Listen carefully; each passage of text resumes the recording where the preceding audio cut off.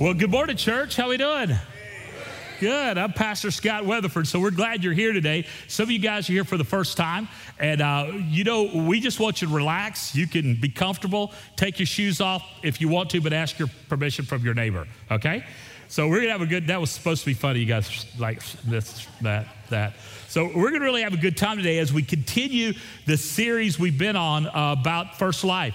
Who we are as a church, what are we doing here, why are we here? You heard Wyatt say earlier, we exist to build lives that honor God. That's right. And how we do that, a life that honors God is a life that's connected to God through Jesus Christ and to the church family, a life that's growing to be like Christ.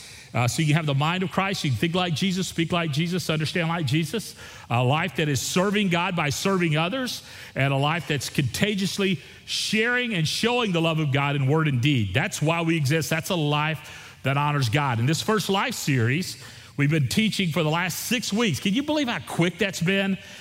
Time just flies by.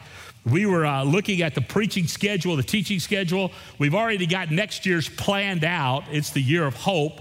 We're excited about that. In fact, not next week, but the next week starts a series called Wimberley Strong. And it's just kind of a title. Some people say, well, I live in Wimberley. Just relax, okay? It's about all of us being strong in the Lord, okay? And I'm actually writing a devotional for you guys for that, 5 days a week, a thought in Scripture. So I hope you enjoy that because I've been working on it. I got 3 of the 4 weeks done. Pray for next week that I'll get it finished, but that's really going to be fun. So this 6 weeks, first week we talked about how God loves you, that Jesus loves you. He doesn't love some future form of you. He loves you right now. He can't love you any more than he loves you already because he loves you completely.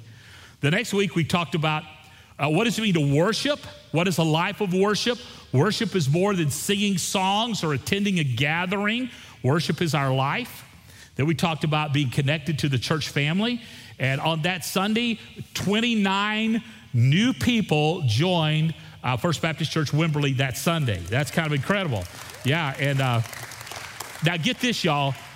In the last 3 months, over 100 people have joined this church in the last 3 months. Is that crazy or what? And that doesn't include the baptisms. There's been about 30 people baptized as well. So it's just kind of like God's doing a cool thing. If you're here for the first time, God is showing up in the Wimberley Valley right now. So it's pretty cool. Then the next week we talked about becoming like Christ, growing to be like Christ through spiritual disciplines. We talked about spiritual epigenetics. And you're like, what? You'll have to go online. It's online. You can listen to these talks. If you have trouble sleeping, go online, hear me preach, put you to sleep. It's awesome. It does that really well for some of y'all, even in the room. And then last week, we talked about how you're shaped to serve. Now, some of you do not remember that talk. All you remember is the puppets, right? And we had the little lion, beaver, otter, and golden retriever. And we sent you online to do the assessment. And I know some of you now know if you're a red or a green or a blue or a yellow. I'm a green. I'm an extrovert. I know that's hard to believe. My wife is a red. That means she's in charge.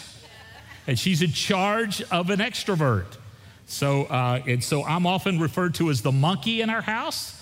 And she's learned to keep the tent zipped to keep the monkey out. So anyway, that's kind of an inside thing. Probably creepy. Probably won't ever tell that again. But that's who Tara is. Now, Tara's not here today because she's down in Victoria. We have a disaster relief house there that we're hosting teams of churches from all over the United States. Your generosity has provided a launch place for churches all over the United States to come in and to build and rebuild and restore, sharing the love of Christ. There's a group now in. I know it's a big yay God. I think that deserves a hand. Yeah. So there's about 10 churches other than us who've been actively involved in that.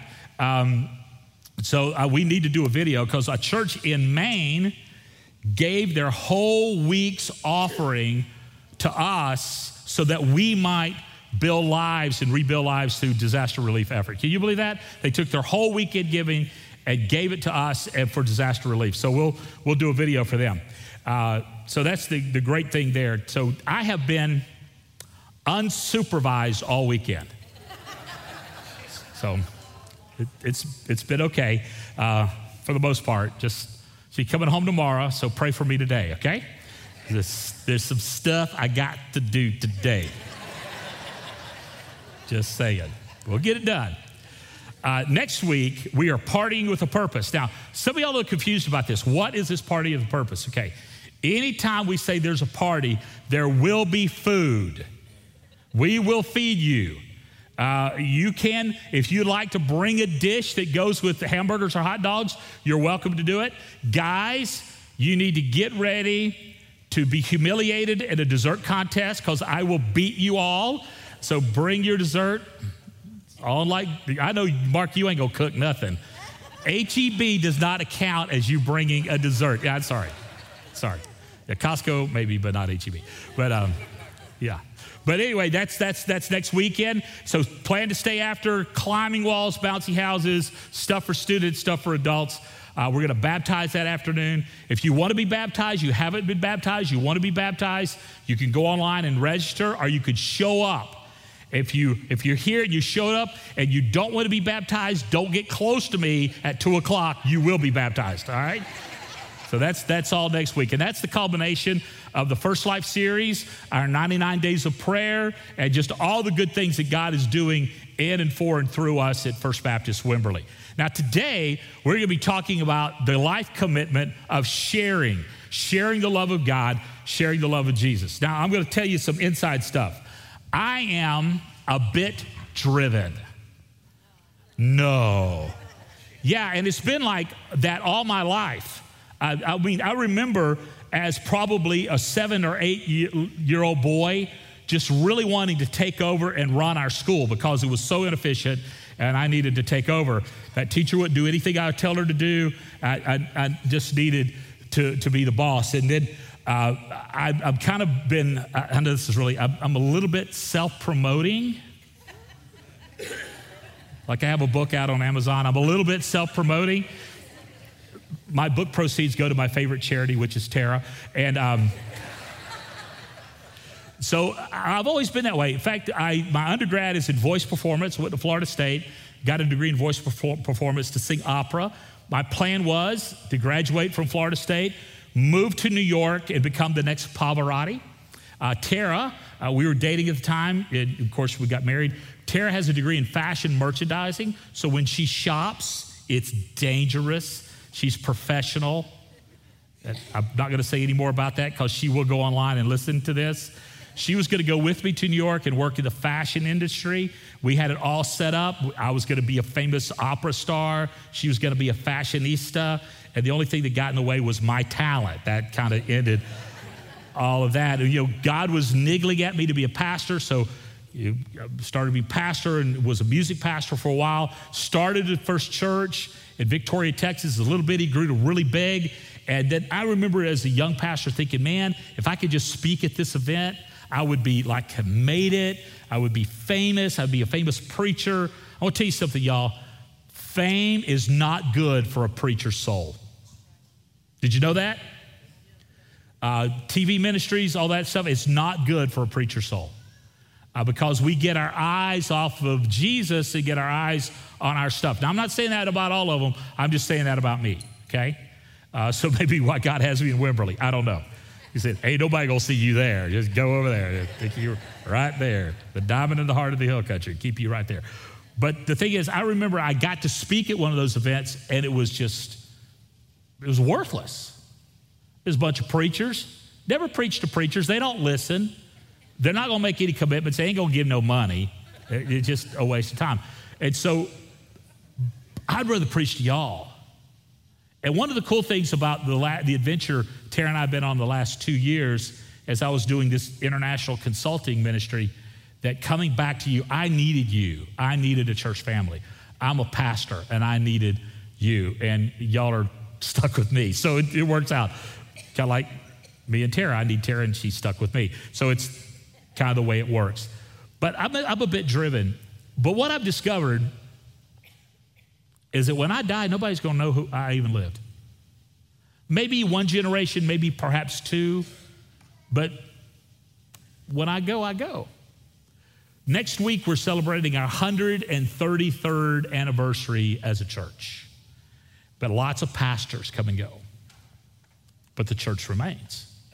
Those pastors, really, they serve their purpose of their time, but I would doubt that we could probably collectively name no more than maybe 4 pastors in the recent past. There's a lady in the first service. She's an older lady. She's going to talk. She wants to have lunch with Tara and I to tell us about what the church was like during World War II. So that's going to be an interesting lunch conversation. She's in her 90s, and she's going to kind of give us the backstory. But the thing is, nobody's going to know I even lived. But will they know Jesus because I lived? Can my life have an eternal significance even though I'll be in anonymity? I was watching the Longhorns play yesterday, Hook'em Horns. I know, whoop, Giga Baggies, whatever. Raiders, River Bats, everything else like that. Frogs and bears, okay, sorry. Lions, probably. Tigers. Oh my, yes, thank you over there.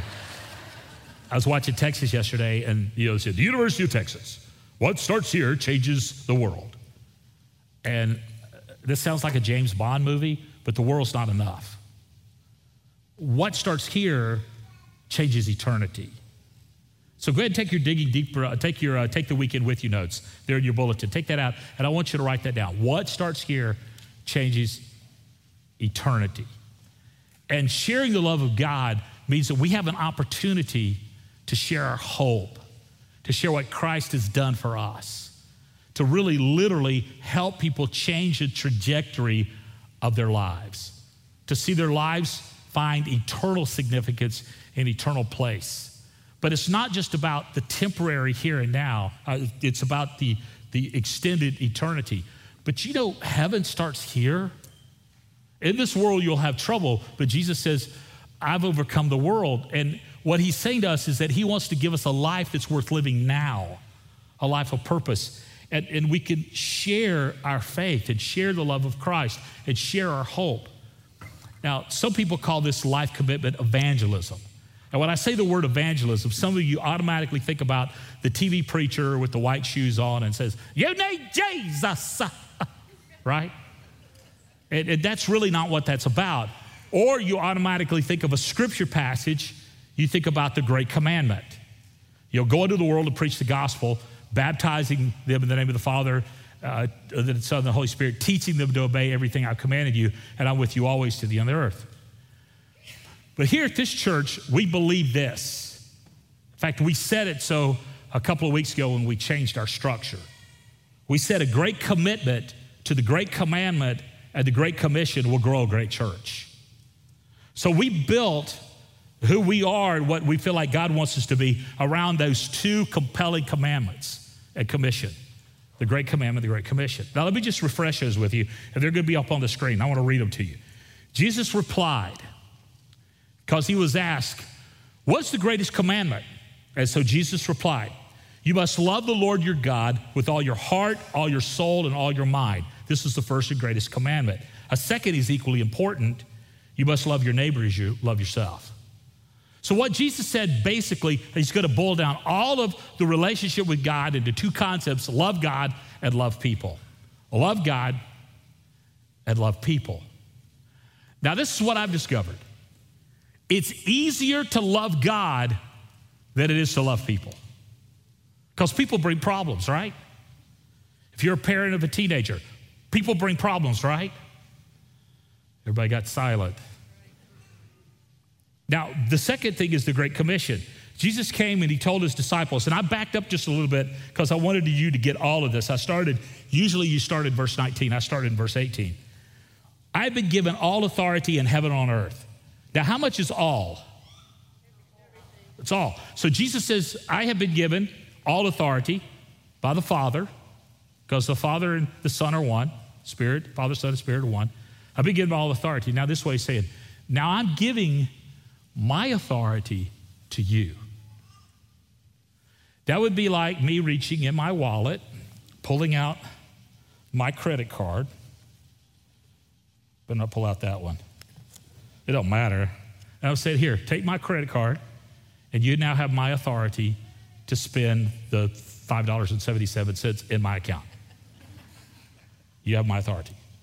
Well, Jesus says, I've given you my authority. And when Jesus gives you authority, that's all the authority of heaven and earth. It's not the limited authority of me or the limited authority of us. It's the unlimited authority of God. I've given you my authority. He says, therefore. Now, when you see the word therefore in the Bible, you need to stop and see what it's there for. Because you've been given the authority, now what it's for is to go and make disciples of all nations. Now, often in the church, we think of evangelism as being the event of people trusting Christ and discipleship being the event or the process of people becoming like Christ. But you know, it's not true. Discipleship is both the event and the process. People being born again by recognizing their need and responding in faith to Christ, and then intentionally being invited into a community of faith so that we together can become like Jesus. A Christian without a church family is a spiritual orphan. God wants you connected. Go and make disciples of all nations. Now, this idiomatic phrase, all nations, literally means this: all people groups. All people groups. Not just like there's, I think, 192 or 96 nations, something like that, 190 something. But there's so many people groups within the nations. There's people groups inside of Texas. Do you know that there's a people group living in Texas that have never heard the gospel? It's the Kickapoo Indians that live over in Eagle Pass. They've heard of casinos, but they've never heard of Christ. Well, you say, well, surely they've heard of Christ, but the ways we say that, there's no Bible in their language, there's no church for them, and there's no recognized believers in that group. There's only 3,000 people groups left in the world that is their identification. Now, Jesus won't come back until all nations hear the gospel. So I say, let's get it done. Let's make sure all 3,000 of these people, because I don't know about you, but I'd love for Jesus to come back. I mean, right after I finish this message, he can come back. Until that time, just hang on. Some of y'all saying, please, Jesus, come right now, right now.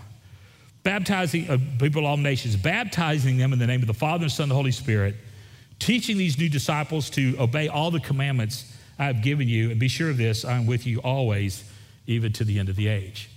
So our life commitments, we build lives that honor God. Honor, connect, grow, serve, and share are found in these two passages. They're right there.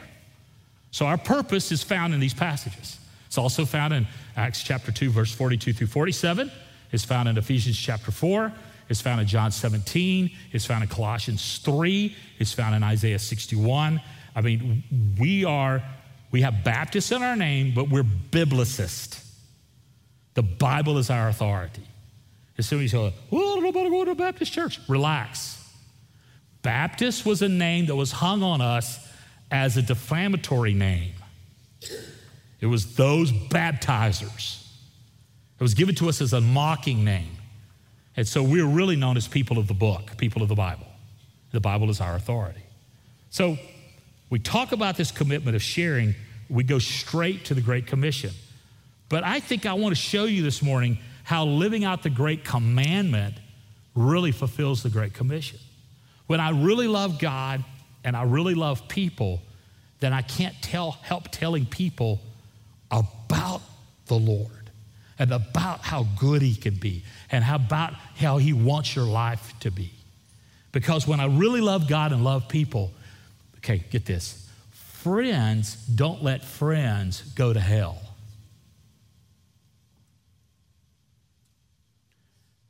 And I think hell's unacceptable. Would you guys agree with that? And so friends don't let friends go to hell. So this morning, I want to take you on an adventure in this passage of Scripture and show you how God wants us to commit ourselves to him and to one another and to literally be the hope of the world. Because I am driven. I'm driven to make Jesus famous because he's really all that matters. Let's pray together. Father, thank you for what you want to say to us this morning. And I pray that you will just help me. And you'll say the things that need to be said and lead us in the direction we need to be led. And that you will be famous through all this time together. It's not about me, it's about you. It's not about us, it's about you. So please just direct us in the pathway you would have us to go. And I thank you that you are good. And I pray all of this in your strong name. Amen. Amen. So we're ready to take some notes. Let's jump into it. Okay, here's the first thought. I live to love God. Now, could you say that you live to love God? Some of you say, well, I live to root for college football. Okay, just go tie your emotional well-being on the backs of 18 to 22-year-old guys. See how that's going to work for you. I mean, regardless if they play football or not, just tie your emotions to an 18 to 22-year-old man. Bad idea, okay? Bad idea. Girls, just saying, bad idea. Okay. All right, so tie your emotions. Well, I live to eat barbecue. That's got a short shelf life. Ask any cardiologist, they'll tell you. A life lived for barbecue's got a short life. Or I live to find the latest sales at San Marcos Outlet Mall. Well, that's dangerous. That'll lead to decisions commitments you can't keep. Or I live for my children. Or I live for my job. Or I live for horses. Or I live for whatever. But see, all those things are hollow. I live, and we must learn to live to love God. God created you. This is really kind of cool. God created you to love you. That's why he created you. When he was putting you together in your mother's womb, he said to the angels, I knew this one before I founded the world, and I can't wait to love them. I can't wait to love them. I'm going to step into their lives. I'm going to show them my love. I'm going to show them my mercy. I'm going to show them my grace. I'm going to put people in their lives that are going to influence them and they're going to love them. And while you were growing inside your mother's womb, God was saying, man, I just love you. I'm putting you together. In fact, in Psalm 139, it says this, that he's knit us together in our mother's womb. We are wonderfully and fearfully made. And in Hebrew, it literally means God goes, ooh, look what I'm doing. That's literally what it means in Hebrew. Ooh, look what I'm doing. And that's just creepy, isn't it? But that's the way God loves you. And he's like so excited about you, and you were made. In fact, the Bible calls the church a family or a flock of sheep or the body. It doesn't call us an organization or an institution or a movement or a gathering or a building. It calls us a family because God made you to love you. And you were made to love God back. Your life will never find the fulfillment that you were to have until you love God. He made you to love you. Now, listen to this. Especially if you're a single person, I want you to really listen to this, okay? Love is a decision based on commitment. It's not a feeling or emotion, even though it brings strong feelings and emotions. It's a decision based on commitment. I have a little 2-month-old grandbaby. Her name's Lily, and she is just awesome. She sleeps and she cries and she eats and she poops. That's all she does. But I love that little girl. The other night we were eating dinner at Rudy's, which is awesome. And I had Lily in my arms and I was looking at her and she smiled at me. Now I don't know if it was gas, but I'm gonna say it was a smile. Just entertain Papa here for a second. I just said, I love you. I love you. When I found out your mama had you in her body, I loved you then, I love you now. Lily, I'm going to love you all your life. I'm just going to lavish love on you. I'm going to spoil you rotten. I'm having this conversation with Lily, and my daughter's going, yes, we know, Papa, you will spoil her rotten. And then Ivy listened to me talking to Lily. She goes, Papa! And she comes and gets in my lap because she wants in on the love too. And she says, Papa, can I get some ice cream? Of course you can. And so we went and we found the nectar from the Lord Jesus Christ called Bluebell. And we got her some ice cream. And she sat in my lap and she was having a hard time. She said, Papa, help me. So I was feeding her ice cream and holding Lily. You know, I love these kids. It's a decision based on commitment. You know, I love Tara like that. I decided to love her. I remember where I was and what was going on in my life when I decided I was going to love her. And I decided to love her long before she decided to love me. Now, this is the truth. I would tell her we were dating and I was kind of insecure. Guys, you ever been that way? Don't raise your hand. Yeah, okay, what's he want? And I wanted to tell her I loved her, but I was like afraid. I didn't want to say it first. Okay? Guys, which is a bad idea. You should really go public with it. But don't do it on the first date. Like, I think we're going to get married. That's creepy. Just don't do that, okay? Woo. But I remember where I was, and this is what I said to her. I said, Tara, baby, do you love me yet? That's what I said to her. Do you love me yet? Because I know you are. And this is what she said. No, I don't love you yet. She did that like for 4 months. And I'm dying because I'm like, The only person I'd ever loved before her was me. And then finally, I remember one night she said, yeah, I love you. I love you. And so it didn't take me long to ask her to marry me because I said, close this deal for it to change her mind. Now, if that love for her was based on feelings, do you think I might have lost that love and feeling? Gone, gone, gone.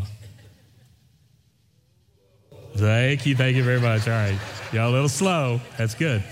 And so it's that decision that holds us. And throughout these years, we've been married 36 years, that decision to love has held us. Okay, God loves you.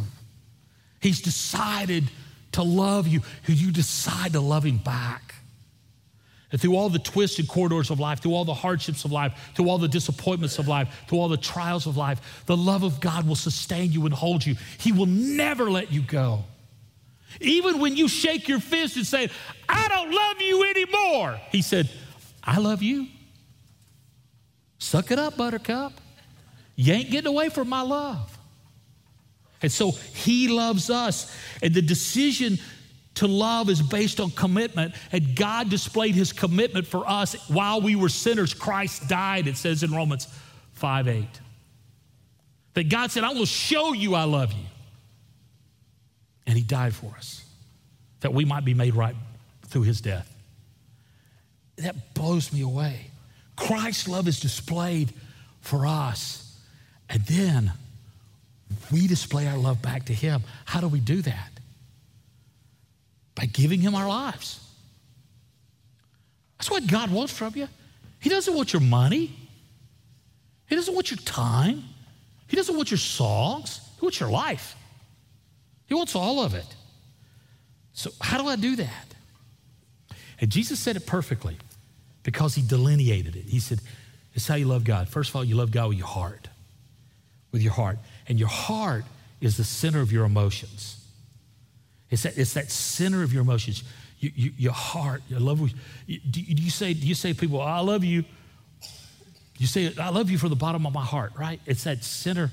You shouldn't say, I love you from the heart of my bottom. That would be different. But I love you. It's kind of funny or creepy, what a way. But I love you from the center of my emotions. I love you from the bottom of my heart. And you love God from your soul. And that's the center, get this, of your life's direction. That my soul, this body is going to wear out. In fact, it's wearing out. My get up and go has got up and went. I learned this when I turned 30, everything started to hurt. When I turned 40, everything started to break. And when I turned 50, I couldn't remember what it was for. Just kind of, and I don't know what 60 is going to hold. Probably a slip of the shower and a broken hip, something, I don't know. And what's 70, 80 going to hold? I don't know. But I do know this, my soul is going to last forever. And so I want to love him with the direction of my life, and that's the loving with my soul, that I'm going to live for him now so I can live for him in the next. Live for him now so I can live with him for the next. So I'm going to love him with my soul, the direction of my life. But I'm also going to love him with my mind. And that's the center of my intellect. That God doesn't say, love me and check your mind at the door. And that's what secularists will want to say to you. Like scientists will say, well, you can't really believe in science and love God. And that's not true. There's a movement today, especially in the world of philosophy and physics, for scientists and educators and scholars to shift their view are saying, you know what, there really is a God. Duh.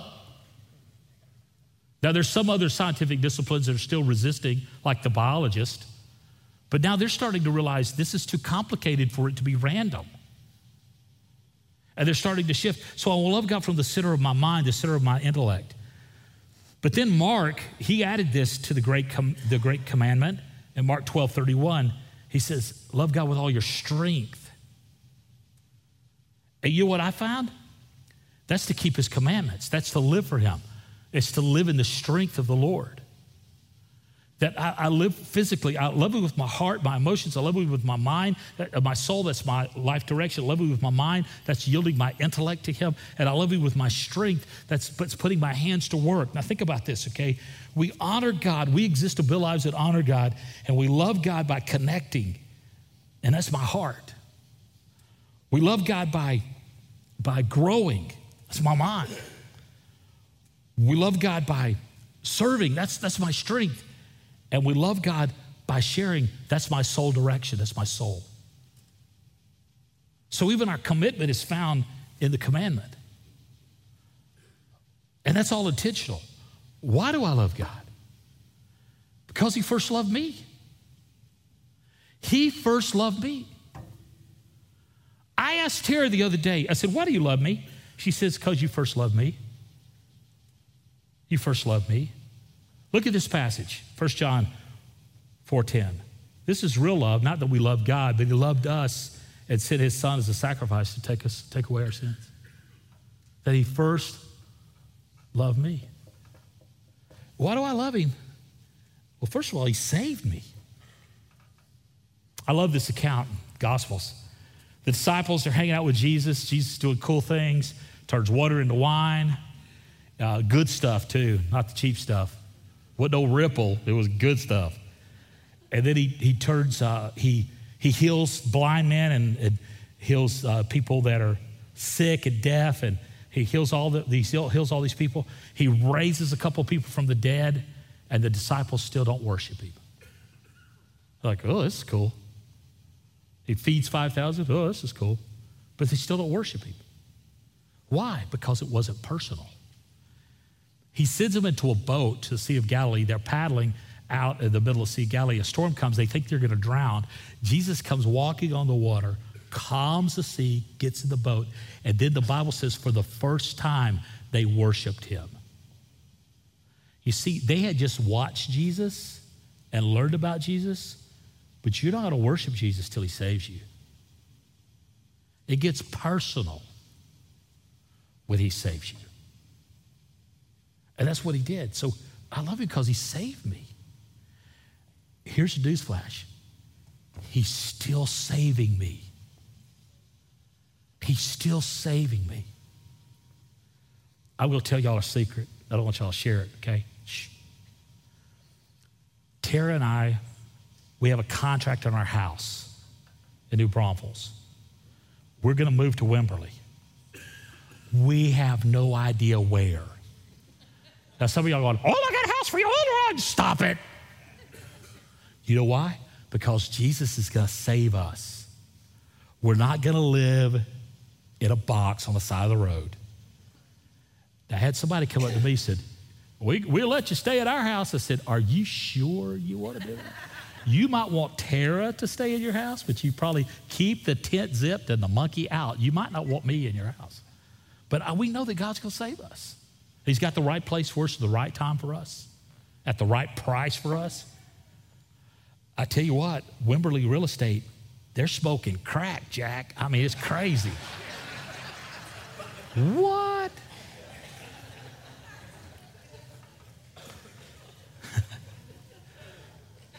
But he's going to save me. You know, it just shocked me. About 3,000 people are going to hear that on the internet this week. Awesome. Love you guys. I'm not recommending you smoke crack, okay. Because then, I'll see if I can salvage this talk. Because I love God, then I can love you. I can love people. I can love you. I can love you because I'm loved. I'm greatly loved, so I can love you. I have nothing to lose. Because God loves me, I have nothing to lose. I love you. And the most loving thing I could do is introduce you to Jesus. It's the most loving thing I can do. I promise you, if you bring your friends to First Baptist Wimberley on a weekend, I'm going to introduce them to Jesus. I will probably give them a cookie and a cup of coffee and say, you can eat it and drink it right here while I talk. My favorite line, preacher's long-winded, you might want to get 2 cookies. You know, and I'm going to introduce them to Jesus. I'm going to introduce my friends, and I'm going to share my hope. I want to be contagious. Don't you? Because friends don't let friends go to hell? Well, who is your neighbor? Let me tell you who your neighbor is. There's a Greek word. In fact, there's a yogurt by the same name, oikos. Y'all seen it? Oikos yogurt. It's a Greek word. It means household, or it means your circle of influence. It goes out. You share the love of God. You share your hope with your family and your friends and your acquaintances, and it circles out. So what does that mean here in Wimberley? Well, I want to share it with my family. We'll share it with my friends. I'm going to share the love of God at the local Czechoslovakian restaurant. Did y'all know we had a Czechoslovakian restaurant here in Wimberley? It's called Quick Check. It's right down the road. Come on, that was funny. Have some Czech food today. You ought to check it out. Okay, anyway. I'm choking off all these other puns in my head. I'm going through a checklist of them in my mind. Okay. But that means that wherever I am, I'm going to be influential. I'm going to share the love of God. I'm going to do it in word, and I'm going to do it in deed. That's what disaster relief is all about, y'all, is that we're sharing the love of God with people that are really hurting. And they know we're there because we love Jesus and we love them, and we're telling them we love them and we love Jesus. We're sharing our hope. And you guys have played a vital part of that. In fact, you need to quit giving to disaster relief because we're going to have a hard time paying our bills around here. And I'll talk more about that in just a bit. I'm not going to pressure you, so just hang on, okay? How do I love them? How do I love my neighbor? This is how I do it. First of all, I have to be available. Why Tara and I selling our house in New Braunfels? It's not that far away, it's 35 miles. Why are we doing that and moving to Wimberley?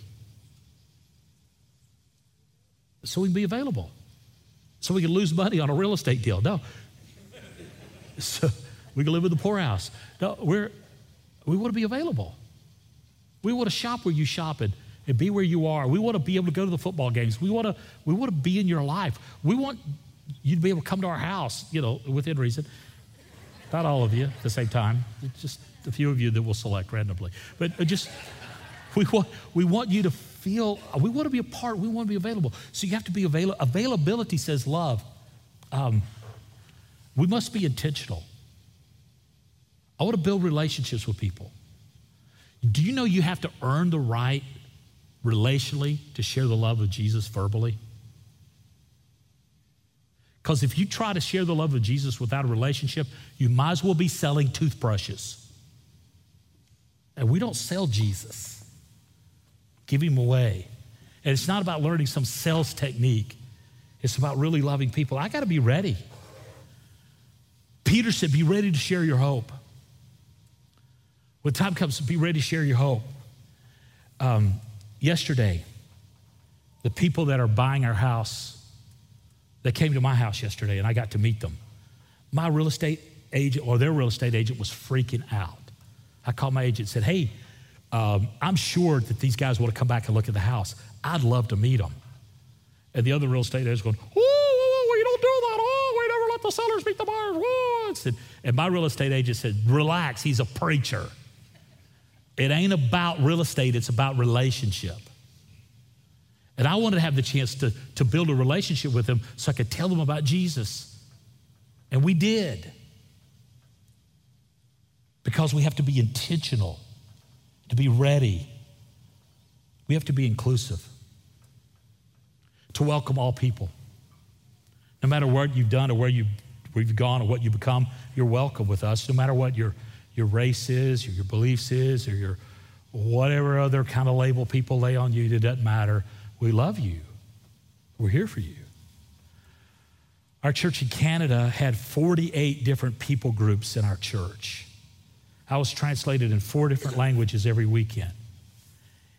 And we just said, we're available, we love you. And our life was rich by the ethnic diversity. Y'all, Wimberley ain't very ethnic diverse. Do y'all know that? It just ain't. But could we be a church with such an open heart that no matter where you've gone or what you've done, you're welcome to come here and find Christ? It's okay. We're having ministries for the broken because you matter. You matter. That we meet needs. And the meeting of need is both social and theological. We're going to feed the ones that are hungry, clothe the ones that are naked, and share the hope of Christ with all of them. We're going to do it to the least of these, my brothers, because we're doing it unto Christ. We're going to be that church. I'm so proud of you. I'm so proud to be your pastor. My buddies who are around the nation said, man, you're pastor a little bitty tiny church and a little bitty tiny nowhere. I said, no. It's right where God wants us to be. And there ain't nothing little when God's up to it. And you know, the church is not judged by its seating capacity. It's judged by its sending capacity. Need to do the good that needs doing and share the love that needs sharing. So what does that have to do with the gospel, making Jesus famous? Everything. Romans 1:16, it says 27, but it's actually 16. For I'm not ashamed of this good news about Christ. It's the power of God at work, saving everyone who believes, the Jew first and also the Gentile. So if I love God, then I have to love what he loves, and he loves people. And if I love people, I got to tell them about Jesus. 1 John 4:7 and 8. Dear friends, let us continue to love one another. For love comes from God, and anyone who loves is a child of God and knows God. But anyone who does not love does not know God, for God is love. You see, I have to be personally responsible to share the love of God, and we as a church have to be church-wide responsible for sharing the love of God. We're in the process of building strategic relationships with partners around the world in order that we might have a relational connection with them, not just a monetary connection, but a relational connection. We have a strategy to do that. We want to reach people, we want to provide resources, and we want to do everything through a relationship. We're looking at 5 different countries of the world where we want to have a church-to-church relationship. Not a church to an NGO relationship, but a church to a church. Now, there's lots of non-government organizations, parachurch organizations that are doing good things in the world. But listen, look at me. The church is to be the tip of the spear, not the parachurch. The parachurch God raises up to support the local church, not vice versa. And we've got it confused. My buddy, Lee, came from Alabama to shoot a deer. He was here this weekend, and I went down with him. I didn't shoot a deer. He shot this fabulous deer. I didn't shoot a deer. But what I got was red bugs, chiggers. Y'all know what that is? And so I am purging the urge to itch right now, to scratch. And them little suckers, what I found out about chiggers, they bite you and leave. Aren't you glad? Because I thought if you scratch them hard enough, them little rascals run out from under your skin and leave you alone. Not true. And so those little blood suckers, y'all, sometimes parachurch organizations are parasite organizations on the body of Christ. We are the hope of the world. And what I love is that in disaster relief, it's First Baptist doing it with other churches, not some organization out there that we're saying, hey, you do this, we're just going to give you some cash. We're doing it. Carpenters, helpers, our church out there on mission, doing the good that needs doing. We're doing it together. Carpenters Church is a ministry inside of our church. We're doing that together. The church is to be the hope of the world. Don't you want to be relationally connected to a church in Cuba, a church in Nigeria, a church in Malawi? I got a note from a Malawi pastor. Pastor Scott, when are you coming back? Church in Nigeria, actually the church, the big church in Nigeria, said, Pastor Scott, when are you going to come and train? And here's the deal, y'all. When I go, you go with me. You go with me.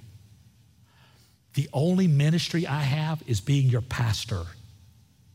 And we're in it together. So if I'm speaking at some place or doing some place, you're with me and I'm with you. I'm your pastor. And we go together. And we could do this together for the Lord. And we want to have this strategy. There's a little church in Denpasar, Bali, who needs us. They need us. What do you say? You will go to Bali? I hear a few amen, yeah. It's a long way, y'all. Hope you like rice. But whatever God opens the door for opportunity, we say yes to him. Now, some of you, God has placed a passion in your heart about a place in the world already. And we and I want to help you realize that passion so we could talk. And we could build a plan. We could build a team. We can help you. So let's be practical here. Allow God to use you relationally. Build relationships. People come to Jesus best on the arm of a trusted friend. Invite them to come to the gatherings. We're talking now about adding a third service. We're talking about adding that third service on a Saturday night. That's crazy, y'all. Why?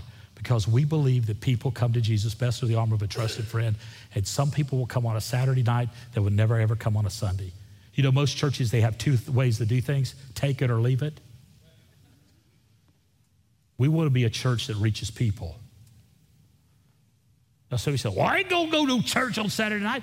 Good, don't come. Take your lousy attitude and go on Sunday. But some of you go, that fits my life. All right, let's go. We're just praying about it, talking about it. Fund the mission. Jump into the mission. Y'all, I'm very, very hesitant to give to anything other than the local church. And I give to this church. I started giving to this church before I was a part of this church because I believe this church is the mission of God. This church is the mission of God. And see, when you give to this church, you're giving to missions. Somebody say, well, how much does your church give to missions? All of it. All of it. Now, we have a percentage that goes out from us, but all of our giving is to missions. Everything we give is to missions. Engage beyond your comfort. God will never use you in your comfort zone, but he will comfort you when you decide to live in his zone. I've heard people say, oh, the safest place to be is in the center of God's will. Liar, liar, pants on fire. God is not safe. Ask Peter, who was crucified upside down. Ask Paul, who was beheaded. Ask John, who was boiled in oil and then cast on the island of Patmos. It ain't safe, but it's worth it. Share your story. It's powerful. People need to hear it. People need to know how you came to Christ and what Christ has done for you. People need to hear in the middle of your grief, you found a great comforter. People need to know that in the middle of your adversity, you found a great advocate. People need to know that you have a Savior who is great at saving. Share your story. You see, because one day I will die and nobody will remember me. But will they remember Jesus because I decided to live to make him famous? What starts here changes eternity.